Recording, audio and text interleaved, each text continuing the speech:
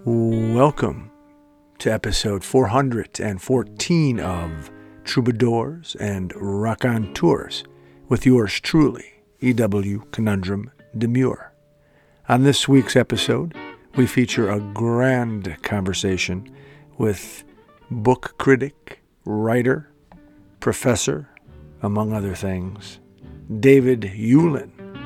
We discuss the art of criticism, the lost art of reading, being a book critic at the LA Times, reading as a form of resistance.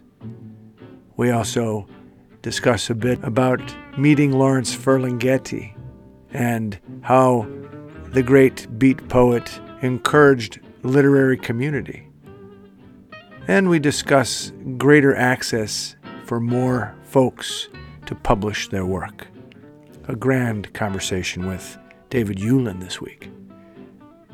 We have an EW essay titled Stardust, and our associate producer, Dr. Michael Pavis, shares an original radio play titled The Shut-In's Bitter Cousin Mary Stops By. We have a poem called Place. All of this will be infused with the wonderful energy of several great tunes. It is so nice to have you with us. Let's get to it. Episode 414 of Troubadours and Raconteurs.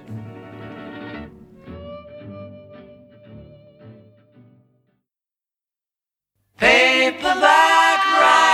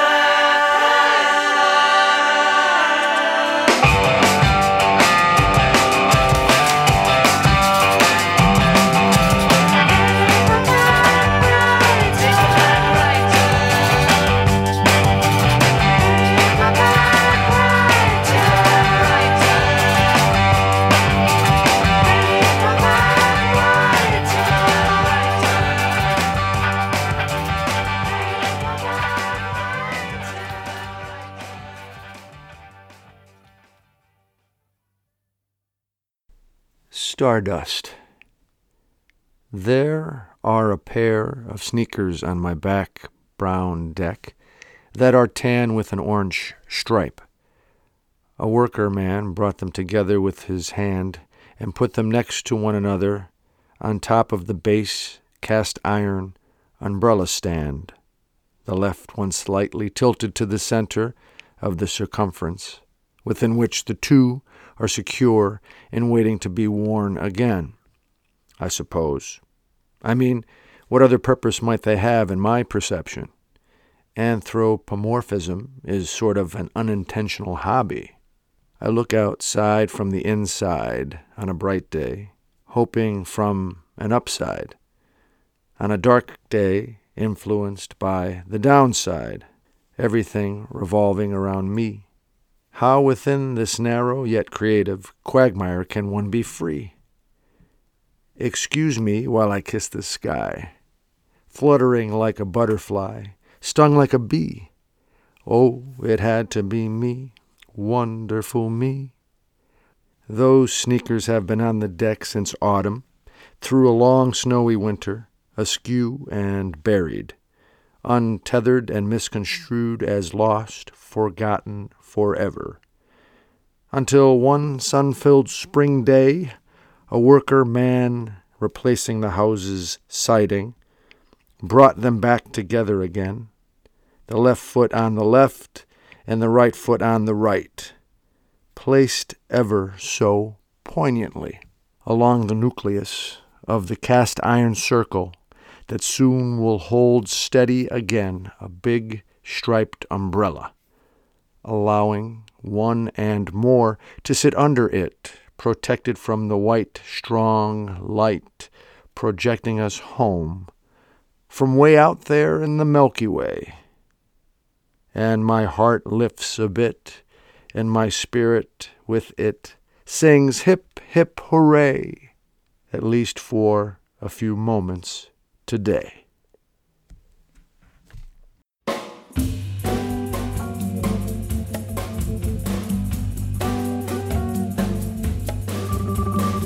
Sunshine came softly through my window today. I could have tripped out easy, but I changed my ways. It'll take time, I know it, but in a while you're gonna be mine, I know it. We do it in style, 'cause I made my mind up. You're going to be mine. I'll pick up your hand, I'll pick up your hand and slowly blow your little mind.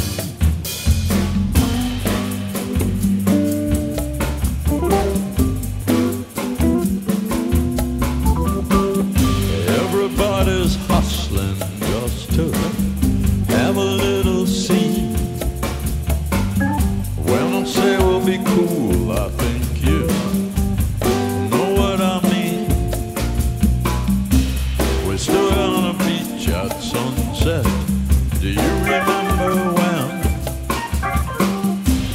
I know a beach where, baby, it never ends.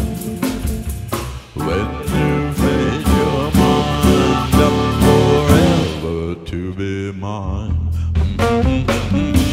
I'll pick up your hand and slowly blow your little mind.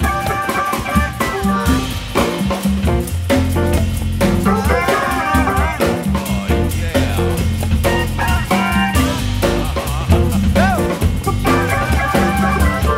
Heard that organ talk.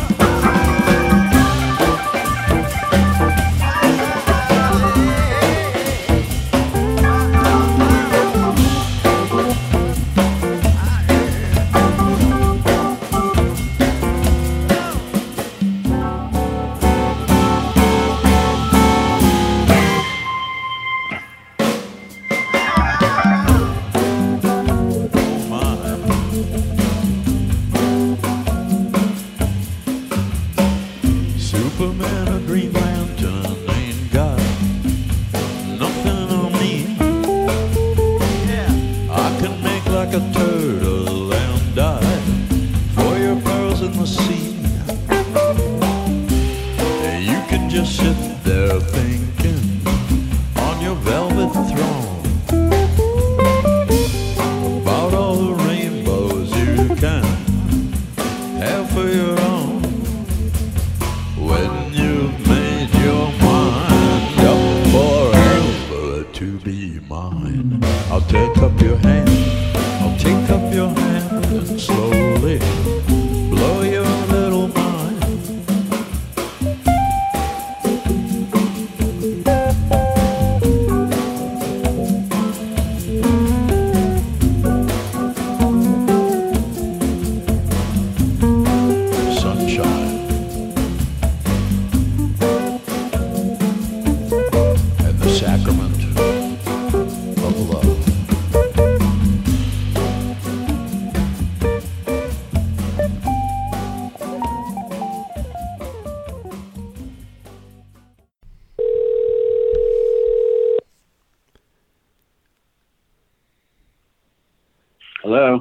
Hello, David Yulin. Is that you?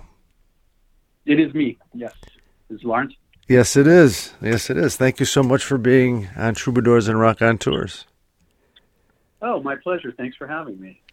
Well, before we get started, let's share a little background information with the listeners. Okay. David L. Yulin is Associate Professor of the Practice of English at the University of Southern California.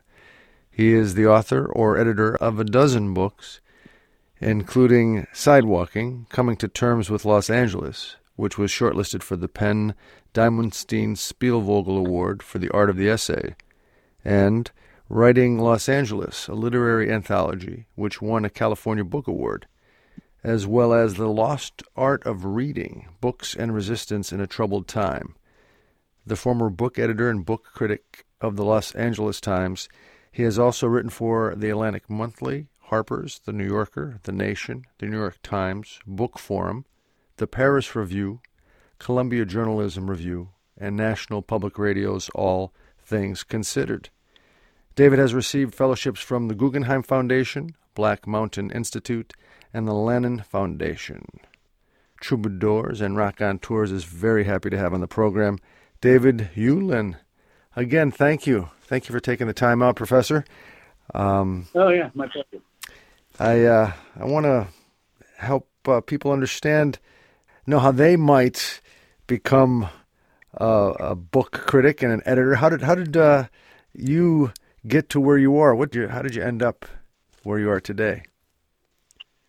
It was a combination of, I think, serendipity, a little bit of intention, stubbornness, and an inability to do anything else. I always wanted to be a writer, even as a young kid. Once I learned or realized that books were something that got made in the world, that they didn't just sort of magically exist, that could be your job to kind of make books. I always wanted to do that. I was a very avid reader from the age of about 5 or 6, and books were kind of center to my world. And so the idea of being able to participate in that somehow, that conversation, I don't think I would have framed it that way as a little kid, but that conversation to be kind of on the shelf with the writers who were kind of opening up the world to me seemed like it seemed like the obvious thing, that the only thing I really, really wanted to do. I had no idea that it was difficult or that it was something that many people didn't do. And so I became, first a kind of baby writer in junior high and high school, writing stories and things like that. And then in college, I was an English major. I wrote a novel as a senior thesis, not a particularly good novel, but it did teach me a lot of things about kind of what to do and what not to do in terms of and also just sort of the commitment required to write a book. And then when I got out of college, I was raised in New York. I went back to New York. I got a job in a bookstore and, met some other writers. And at one point, one of them said to me, I know you want to get published. You read a lot. You're an English major. You know how to critique work. You should try writing book reviews. This was in the 1980s when that was actually a viable, low-end but viable profession. And so I wrote a couple of sample book reviews and sent them out, and ended up first getting an unpaid job with a very small arts monthly in New York, where I kind of put together the book coverage. And what I discovered, much to my surprise, because I'd never had any experience with it, was that I really liked the immediacy of journalism and kind of public criticism. I liked that conversational aspect. I was thinking more consciously about it at that point. And I liked the idea that I was commenting on stuff as it was coming out and readers were reading it. We were a part of a kind of heightened version of the conversation I was having with my friends anyway, as new books we wanted to read came out.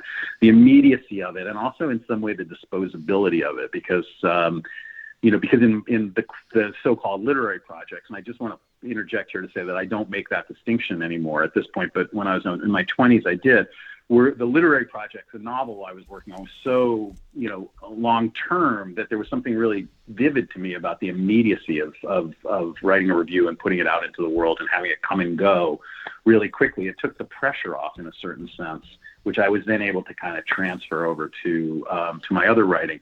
And then it's a long sort of twisted road of sort of serendipity and various opportunities and things like that. But a lot of it has to do with the fact that I never I don't know. It wasn't that I didn't take no for an answer, but it never occurred. There was nothing else for me to do. I only know how to do this. I'm fairly unskilled in virtually every other aspect of my life. So in a lot of ways too, it was kind of, it was a matter of necessity. Yeah, a necessity for sure. But I mean, you are definitely talented. It doesn't just, perseverance is important, but of course you're being humble. You have a talent for certain. And I want to commend that. But I want to ask you, how do you respond to people that often say, oh, critics, you were a critic for the, you've done writing work as a critic for the Los Angeles Times. When people say, oh, critics are the worst, how do you respond to that? Sometimes they're right. I think it depends on your approach to criticism. I mean, I think critics, there are good and bad critics out there, and sometimes, and I think we can define them in a variety of different ways. For me, the primary thing was a critic with a grudge, or a critic with a chip on their shoulder, or a particular kind of axe to grind. I don't want to just say any axe, because I think all good critics have a kind of critical axe or an aesthetic axe to grind, or an aesthetic point of view that they are writing from and that they are reading from. And I know that that's true in other arts as well. And I think that aesthetic sensibility, or that sense of, for want of a better phrase, that sense of taste, I don't mean it in like a high or low taste, but what their taste is really important, because it's necessary for us to understand that criticism is subjective, just like all arts are. And there is no objective standard or at least for my mind, there is no objective standard of what makes a book good or makes a book not good. It really has to do with how that book hits you as a reader first, and then as a critic as you're thinking your way through it. So I think it's, so for me, the idea though was that I think critics, like all writers, need to be outward looking. You're writing your own take on a book. You're writing your own sort of response to it. You have to be honest in the first place, because your responsibility is to the work that you're doing and also to your readers. So if the book isn't working for you, you have to know how to say that. But I think for me, the issue was always, I never wanted to relish writing a negative review. I wrote them. I still do when they're called for, when I feel they're called for, when I have that response to a book. But I never wanted to go in with that agenda. I've always been a critic who, approaches books because I want to read them. And then if it turns out that I'm disappointed by the book, or the book has problems, then I kind of write out of that sense of sort of, I think at one point I called it disappointed love. And so I think that sense of empathy for the writer and for the work is necessary. If you're just a literary hitman, that's a whole other story. And I never liked those kind of reviews. Reading them, I tried never to write those kind of reviews. As an editor, I went out of my way never to assign or publish those kind of reviews, because I think that they diminish the conversation rather than open up the conversation. And for me, the critic's prime role is to be a kind of, I don't want to say a facilitator of the conversation, but to participate in a three-part conversation between the work under review, then the critic and their sensibility, and then the reader who's reading that review. I think it's a really complicated dynamic, and the critics I most respect are aware of that in their writing. Wonderfully put. Thank you for that insight. And I look at your title as professor at USC, and I want to ask you about that too. You're professor of the practice of English. What exactly does that mean? It means that basically I got hired because of my professional experience, not because of my academic standing. I don't have a graduate degree. I got a BA, and then went, as I said, when I went back to New York after I got out of college, work.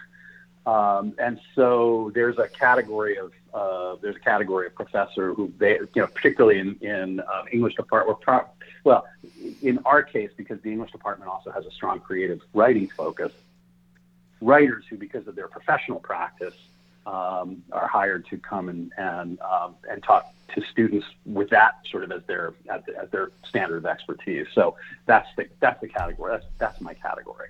I like that. I like that very much. I kind of love it, because I like the idea of practice, of artistic practice, and I do think of it that way. And I like the idea of practitioner. I think that's a great thing to be. Oh, definitely. Thank you for clarifying. I thought it was a great turn of phrase in a way, the practice of English. So I wanted to get some more information. Now, your book on the lost art of reading. I mentioned it when we were sharing a little bit about your background. The Lost Art of Reading, Books and Resistance in a Troubled Time. Can you tell us a little bit about that? Why did you feel the need to write it, and what is it about? Well, it's an interesting, it sort of ties into what we've been talking about. When I was, before I was book critic at the LA Times, I was book editor. I edited the book section there from 2005 to 2010. And beginning around 2008, it definitely had to do with the election and sort of my kind of obsessive interest in the election. And it also had to do with the fact that I had never had high-speed internet until 2008. But the combination of all of those elements, and then and also the sort of going, I don't want to say pressure of running that section. There was certainly pressure in running that section, but it was really fun. But there was a ton of communications to field, as you can imagine, right? Ton of emails from publishers and publicists and writers and pitches and, meetings with people about the section and the paper. And what I found was that the combination of all of these things, the sort of, the constantly being on the internet, checking the election stuff, things were speeding up at that point. It was the very beginning of social media. Blogs were in their heyday. And we were learning to think in terms of digital time rather than print time. It felt like I was so constant. There was such a kind of tumult always. There was so much noise, so many emails to answer, so many meetings to go to, so many assignments to make, so much of this, that I found that I was having enormous difficulty being able to quiet my mind enough to concentrate and read. I would read 5 pages of something and then I'd be like, oh, I better check my email and see what's going on, or what's happening in what happened in the campaign today, or any of those kind of things. And I started observing, and it was upsetting to me, because reading has always been the kind of lens through which I make sense of the world, my place within the world. So I started thinking about what this meant. Also, I was editing a book section, and it felt like, almost professional malpractice to be the editor of a book review section and not actually be able to finish a book on my own. I had a really excellent editor there at the LA Times who worked on the book review staff, who edited my stuff. An editor named Orly Lowe, who was a really magnificent editor. And I was talking to her about this, and she said, you should write an essay about that. And I said, how can I possibly write an essay about that? It'd be like publicly resigning from my job. And she said, no, I think that if it's happening to you, who does this for a living, it's probably happening to a lot of other readers as well. This is also the beginning of ebooks and, as I said, the kind of transition to digital. And it's probably happening to other readers as well, and they might find it reassuring to hear that they're not alone. So with Orly as my editor, I first spent a month or so working on an essay for the LA Times about this, and the essay was called "The Lost Art of Reading." That came out in the summer of 2009, and she was right. I got more response to that piece than almost any piece I ever published in the newspaper, and almost all of it was, thank you. I feel the same. I got that from writers. I got that from readers. I got that from professors. I got that from all sorts of people. And so there's a press, the press that ended up publishing the book, Sasquatch Books, which is in Seattle. Their editor and publisher contact Gary Lewis and said, I'm interested in this piece. Is there anything I'd be interested in? Are you interested in expanding it into a book? And I thought at first, I said, I don't know that I am. I think I've said everything I need to say about this. But the more I thought about it, the more I thought, there's a book I really love by a writer named Lynn Sharon Schwartz called Ruined by Reading. And it's sort of a memoir of her reading life. And I always had kind of wanted to write one of those. And so the more I thought about it, the more I thought that it could be a kind of hybrid book that could have, and I like hybrid books, so that began to be really interesting to me. It could have a kind of element of a reader's memoir to it, while also having a series of kind of reflections on kind of where we were in the culture at that point and what it meant that we were making this transition. People were talking about how books were going to be gone, how reading was dying. I didn't believe any of that was true. But then, of course, there was my own difficulty in reading.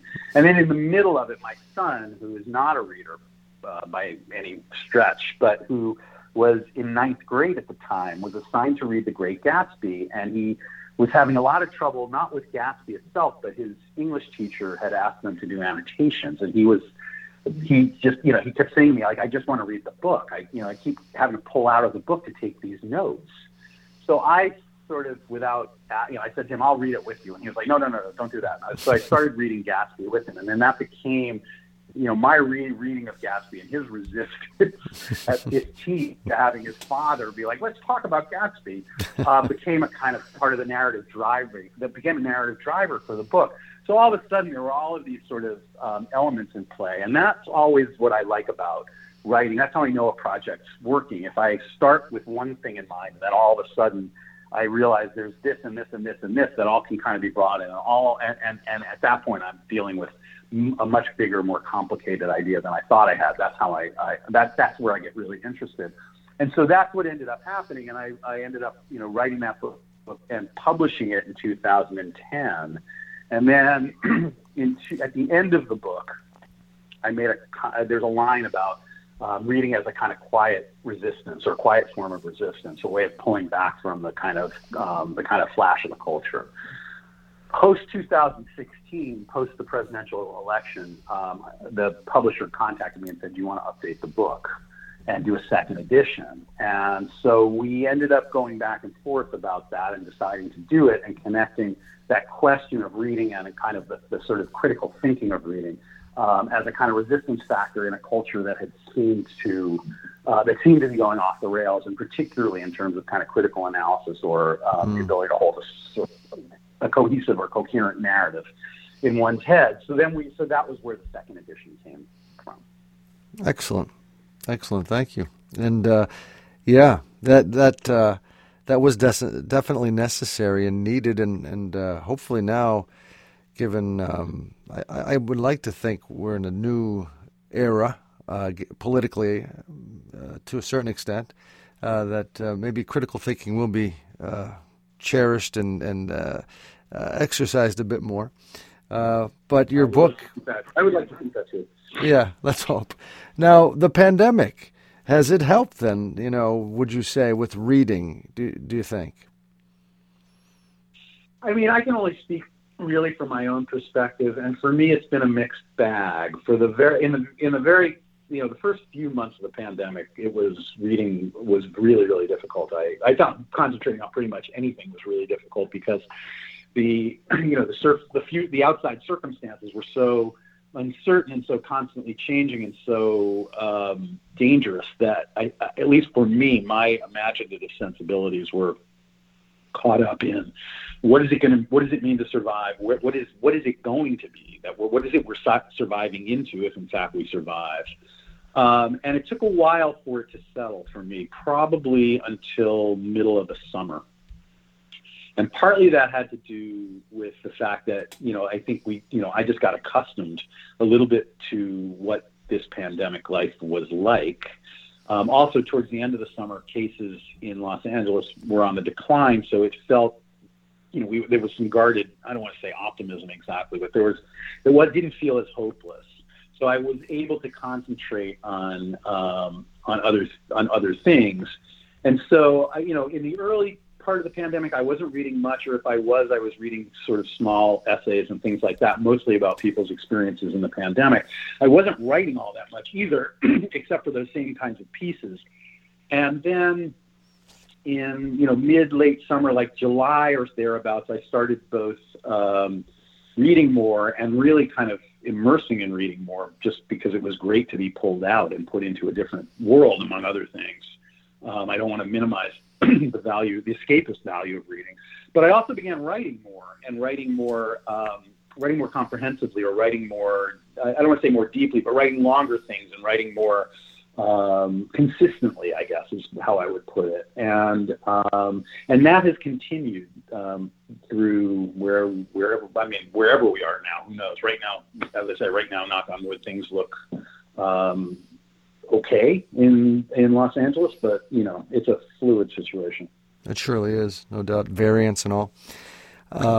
Now, let's talk a little bit about someone who lives in the same state as you, or lived in the same state as you, passed recently, one of the greats, beat poet Lawrence Ferlinghetti. Did you ever cross paths with him? Did you go to his bookstore, for example, up in San Francisco? What do you think of his passing?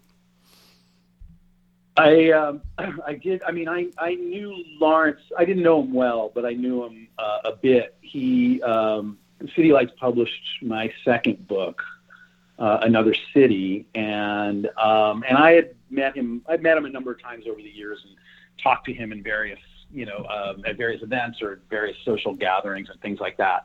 And when I did live in San Francisco in a long time. I lived in San Francisco in 1980 and then went back east and went to school and then came back to California about 11 years later. But when I lived in San Francisco, I went to City Lights all the time, and it's always been a touchstone place for me whenever I'm in the city. Even if I'm in the city for an afternoon, I always make a little bit of time to just walk through the bookstore because it's a real kind of home. In that sense, I think that what he did there, he taught me a lot. Not in direct teaching, but as an example. His sense that a writer could be a writer. I mean, remember he ended up publishing something like 50 books in the course of his lifetime, and also was a painter and an artist. But the idea that a writer could be a writer and could devote oneself to that writerly practice, but could also be a champion for other writers, a champion for literary community, an editor, could create a kind of aesthetic or a vision that was bigger than just one's own, was deeply, deeply influential to me. And I think is one of the, his example, I should say, is one of the reasons that I have done a lot of the work that I've done. I think a lot of my work as an editor, a lot of my work as a teacher, a lot of my work with organizations like PEN in terms of kind of developing literary community or encouraging literary community. I think its roots are in Ferlinghetti's example. He was the first person I knew of who did all those things and who was committed to doing all of those things and was committed to writing as a public act. And I think also he was a kind of moral example or a moral avatar in a certain sense too, because he always held the line. He was the one who said, he said he never applied for an NEA grant as an example, because as he said, to collaborate with a corrupt society or a corrupt government makes you complicit. And I don't know that I wouldn't necessarily go that far. I've certainly applied for an NEA grant, but I love the fact that he was willing to stand up for it, and that it wasn't just kind of bluster when he was on the outside, and he was able to, when he could have been an insider, he didn't turn his back on that. I thought that his integrity, particularly around, his integrity as an artist, but also his integrity around the question of culture was a really important, it was really important. And for me, it was really important because it taught me something about how to carry myself. I will always be grateful to him for that. Wonderful. Thank you. Thank you, David. Talking to David Ulin here on Troubadours and Raconteurs. And, we're almost there. The conversation goes so quickly. I want to give you an opportunity to maybe reflect a bit on where you think publishing is going. What are some of the hopeful or maybe not so hopeful trends you're seeing? And also, what's coming up for you? What kind of projects are you working on? Well, I'll start with the latter question, because then I can build we can talk about the other. In my own, I almost never talk about work in progress. So what I will say is, my current project, I'm currently editing a literary journal out of USC called Airlight.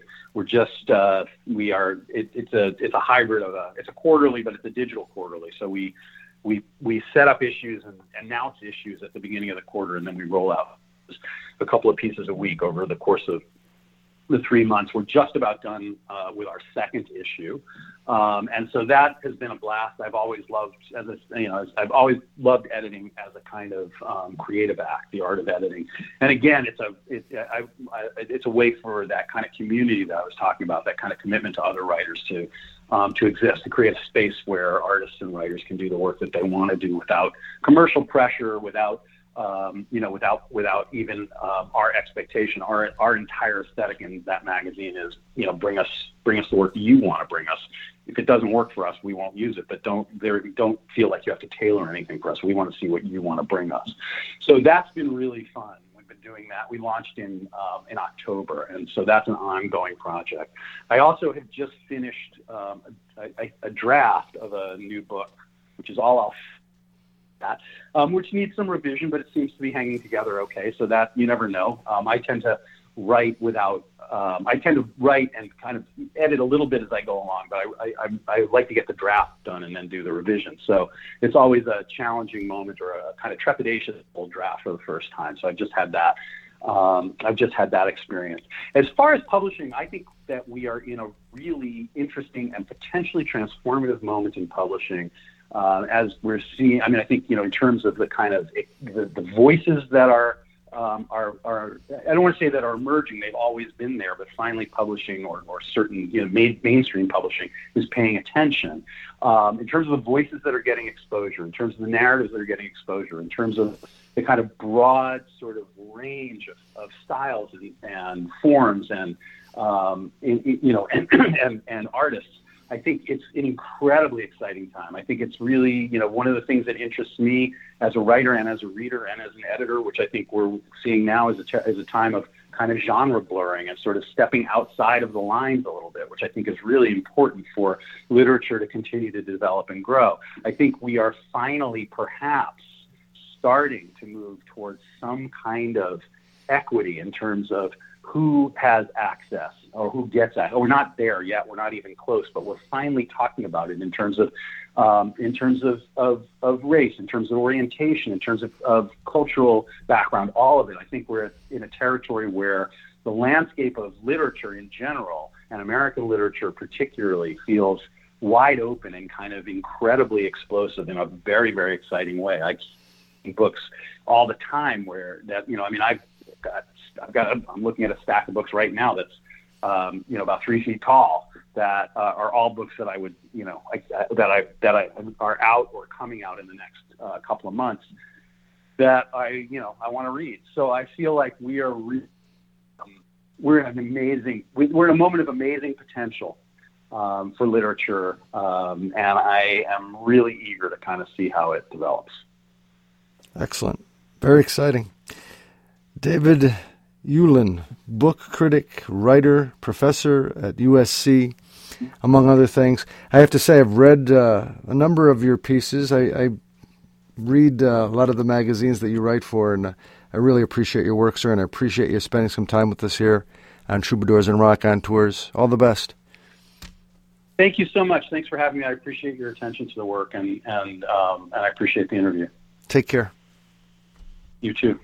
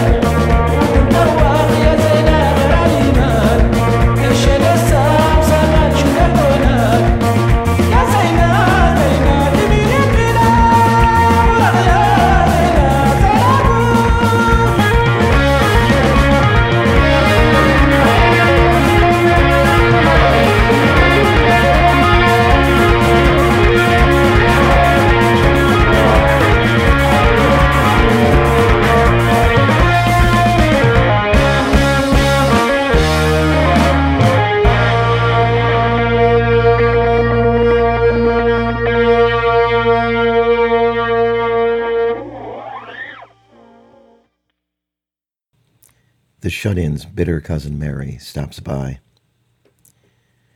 My bitter cousin Mary stopped by the other day to inquire about my mother, who now lives in Skagway, Alaska, with her lover Ronald, a shaman. Mary lives next door, but we rarely see or speak to one another. "How's Aunt Evelyn?" Mary asked, leaning against the doorway and peeking into the living room. Mary is an inveterate peeker. Always peeking, that's Mary. I shifted my body to obstruct her view. "Oh, you know Evelyn, Mary. From the letters and cards, she seems to be doing well." "She's in love, huh?" Is the mailman sharing the contents of the postcards with Mary, I wonder? I didn't answer. "How about you? How are you doing?" I can count on one hand the number of times Mary asked me that. I leaned toward her a little, and she leaned back a little. I caught a faint whiff of a stiff, Bloody Mary.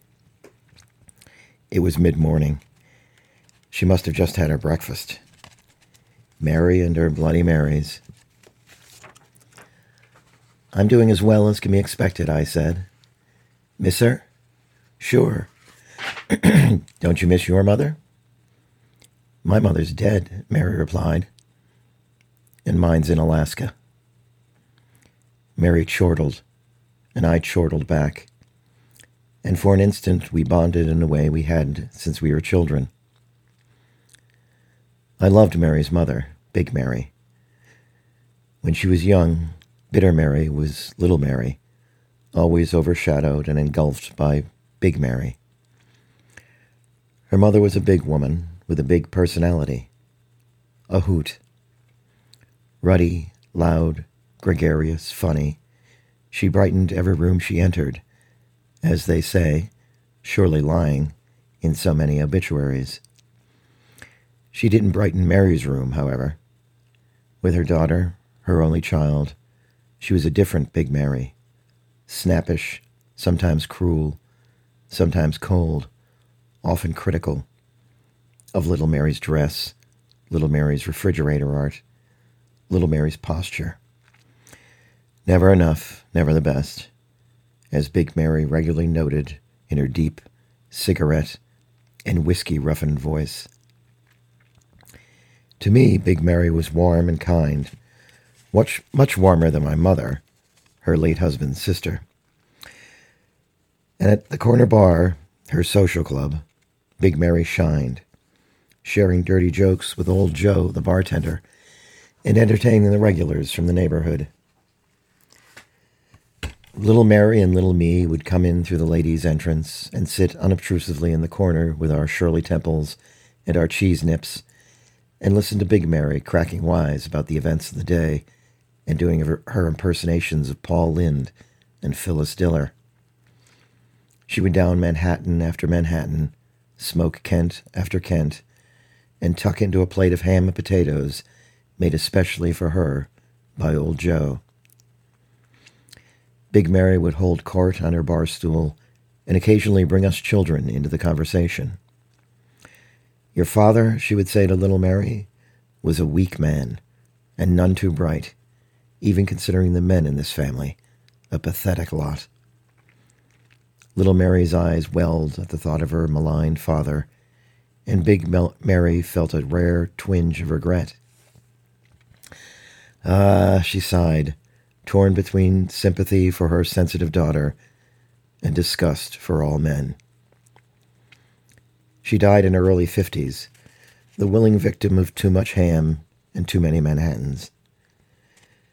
So Big Mary died, and Little Mary became simply Mary, and then, to me, Bitter Mary. Mary did a brief stint at a local community college, got a job as a bank teller, and never left the bank. She was an institution at her little window, known for her accuracy and speed, if not her friendliness. She had a series of suitors of dubious character and unsettled sexuality. When one of those suitors made the lame request, "Can we still be friends?" Mary answered with an emphatic no. And no ultimately became her byword. No to him, no to her, no to this, No to that. No, no, no. Big Mary said yes. Yes to another Manhattan. Yes to another cigarette. Yes to another helping of ham and cabbage. And, now and then, yes to the barfly leering at her from the jukebox. As my bitter cousin Mary stood on my porch, I tried to discern Big Mary in her features, but I couldn't see the mother in the daughter. Buried, perhaps, under all those years of loneliness, all those days at her little window, all those disappointing men. When she realized she wasn't getting any juicy intel from me about my own problematic and wayfaring mother, Mary forced a smile and headed back to her house. I thought of calling out to her, but, as always, refrained.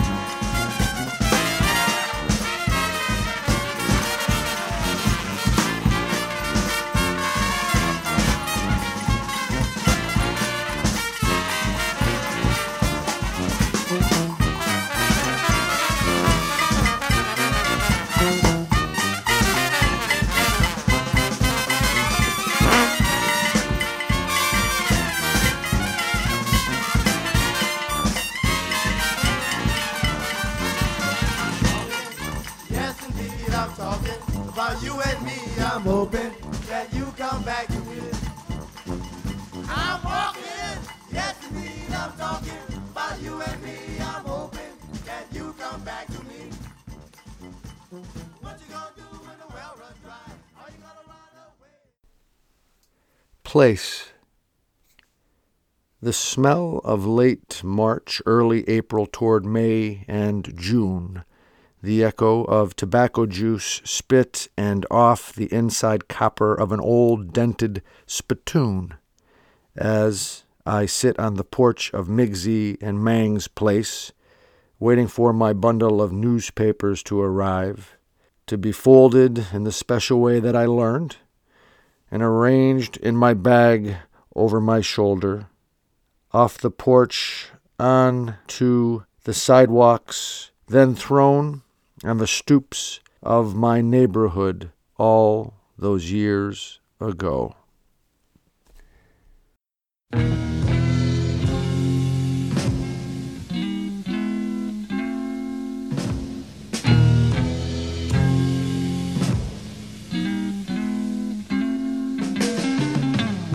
After all the jets are in the boxes and the clowns have all gone to bed, you can hear happiness staggering on down the street. Footprints dressed in red, and the wind whispers Mary.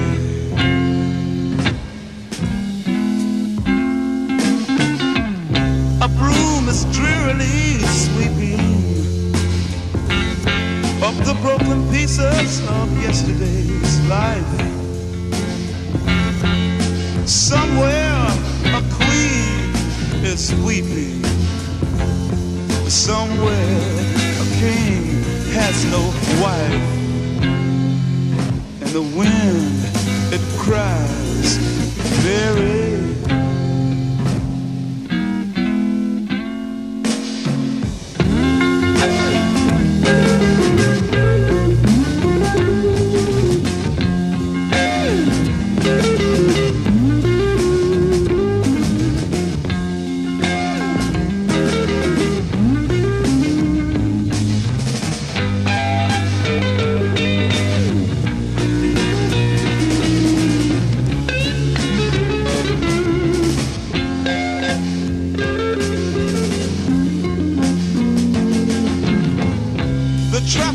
They turn up blue tomorrow and shine the emptiness down on my bed.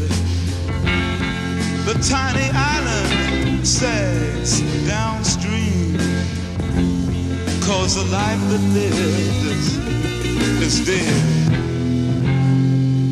And the wind screams Mary.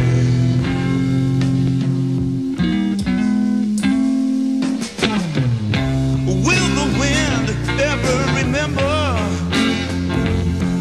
the names it has blown in the past, and with this crutch, its old age and its wisdom, it whispers, no, this will be the last.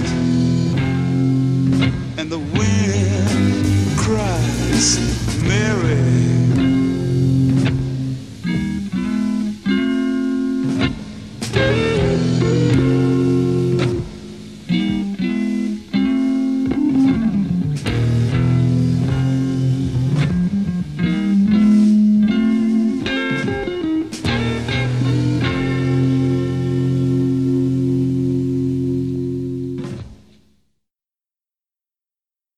And there you have it, episode 414 of Troubadours and Raconteurs, with yours truly, E.W. Conundrum Demure. I'd like to thank those folks who made this episode possible. First and foremost, David Hewlin, our associate producer, Dr. Michael Pavis, and these musical artists, Django Reinhardt, Stefan Grappelli, The Beatles, Dr. Lonnie Smith and Iggy Pop, Madhu Makhtar, the Rebirth Brass Band, Jimi Hendrix, Branford Marsalis, and Terence Blanchard too. And of course, I'd like to thank you for listening. Until next time, let's give it a go and do our best with this time. Take care.